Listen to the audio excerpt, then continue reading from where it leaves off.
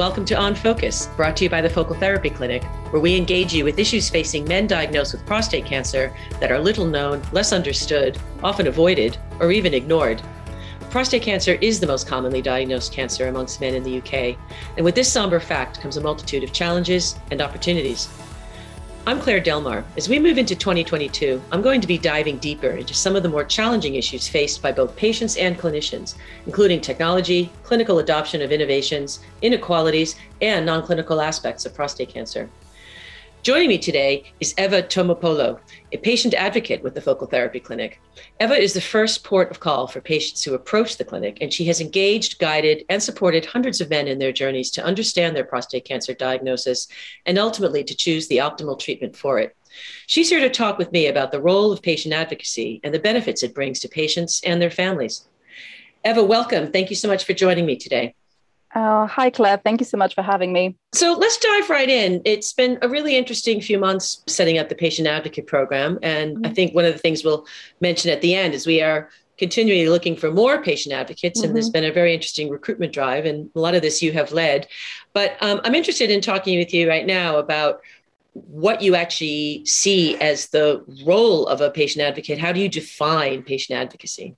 So the way I think about my role, the way I think about patient advocacy is that it's all about active listening. And what I mean by that is that we're there to listen to people's experiences, particularly at the Focal Therapy Clinic. The patients we usually get, it would probably be the first time for them that they would have had a chance to have a lengthy conversation about their diagnosis, what were the treatment options that may have been given to them.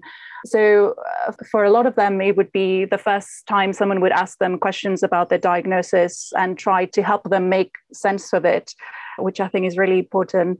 And another really crucial point of the patient advocate role is to really give these people that come to us the sense that they're not alone in this, so that there's other people that are going through this experience. There is support for them available, and there is information for them available that can help them better understand either their options, their diagnosis. So you mentioned about additional information, but what's interesting about the patients at the Focal Therapy Clinic is they're often coming for second opinions, so they already have a diagnosis. And so I guess I'm interested in observing that many of the men who come actually are pretty well informed, or I think they're pretty well informed. And so I'm curious about how that level of information helps them or maybe even hinders them, and how that plays into the fact that, as you say, not many people have actually listened to them before. Well, they are informed. I would say that's quite a big topic. So they will have known what options are available to them. But it is very, very often that we see that patients have a very vague understanding of what their diagnosis mean. And most of the times, not a very detailed understanding of what their diagnosis mean.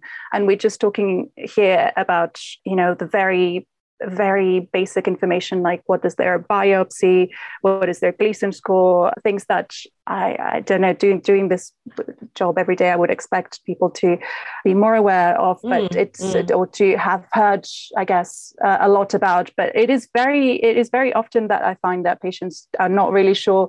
They have a vague idea of, their staging.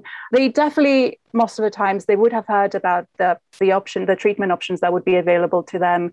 And those usually range from surgery, prostatectomy, or radiotherapy and hormone therapy. And what I see is that most of the times what they come out from this conversation is the understanding that, their life will never really be the same after having treatment. So you think that that's a big motivator? So when I ask about how much information they have enough to know that they would like to inquire more about focal therapy and learn about, other ways to approach their treatment. Yes, that's usually the starting point. The patients we usually speak to are the people who've listened to their options given to them by their consultants, and they just don't feel certain that this is the right choice, and they start looking for, what else is out there, and hope that there must be something out there, that this can't be just what is available to them. At this point, they start finding out about focal therapy, HIFU, and this is at that stage they would get in touch with us, and we would start informing them. Starting from the question is usually what I hear most of the time is why why haven't I heard about this? Why has no one mentioned it? And that's usually the starting point. It's a very fair question, one that I find quite more complicated to answer the more I do this job, to be honest with you. Because I also don't understand why they haven't heard about this. Well, it's kind of like it takes two to tango when it comes to information, doesn't it? I mean, it's not so much that the onus is on them for not having heard about it, but equally, why aren't other people offering them this information? But that's a different question. Right. It leads me to ask you something else. So aside from information and, maybe some asymmetry of information, what are the other, more typical challenges that you hear from the patients that come to you? What other challenges do you think that men who are faced with a recent prostate cancer diagnosis are experiencing? A lot of the patients that we speak to at that stage, they're quite overwhelmed with the diagnosis. It would have happened usually fairly recently. So that is a big part of the role of the patient advocate, is to try to navigate that and to just kind of take it back to trying to be as informative as possible and reassuring that there are treatments out there, that, this is a journey that a lot of people go through. We spoke recently about decision regret in one of the latest blogs that you did for the Focal Therapy Clinic. And this is something that I find quite crucial, that a patient who's informed and who's very well aware of their options and what would they mean for the quality of life is a patient who can make decisions that then they would feel much more comfortable with. And I think this is a really big part of the relationship we have with the patients. So tell me some good news about patient advocacy. Tell me some interesting stories about men who you feel have particularly benefited from, advocating for them. Going back to what we discussed in the beginning about our efforts to recruit new patient advocates, it's been really amazing to see that patients who've gone through the Focal Therapy Clinic, who we've spoken to, are now active advocates in the field in different capacities, and they've been really inspired by their journey and their experience.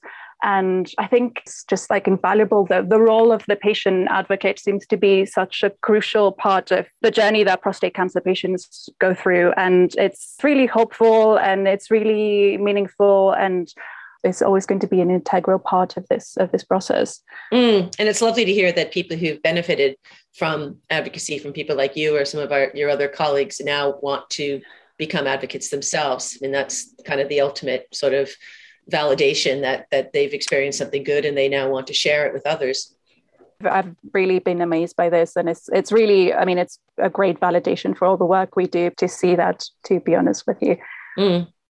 So can you tell us a little bit about what you're looking for in terms of other people coming on board to join the patient advocacy team? Just, is there any particular thing you want to shout out before we close? Yeah, we're looking for people who may have had experience with prostate cancer themselves or in their immediate or some kind of other first-hand experience, and who can really speak for that journey of starting from the diagnosis and not knowing, what to do and how to move forth to, going through treatment, and how did they felt, how are they now? It would be excellent to hear from as many people as possible who have things to contribute in other people's journeys, who feel they would like to support other people in, either patients going through this. Or their families, presumably. Oh, their families, and their families, exactly. Yeah. Wonderful. Well, Eva, thank you so much for joining me today, and good luck with the recruitment program. You're doing wonderful work. Thank you. Thanks, Claire. Thank you.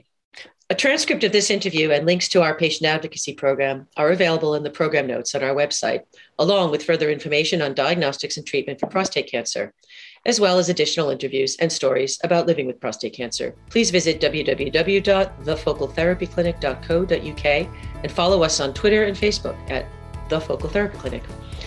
Thanks for listening. And for me, Claire Delmar, see you next time.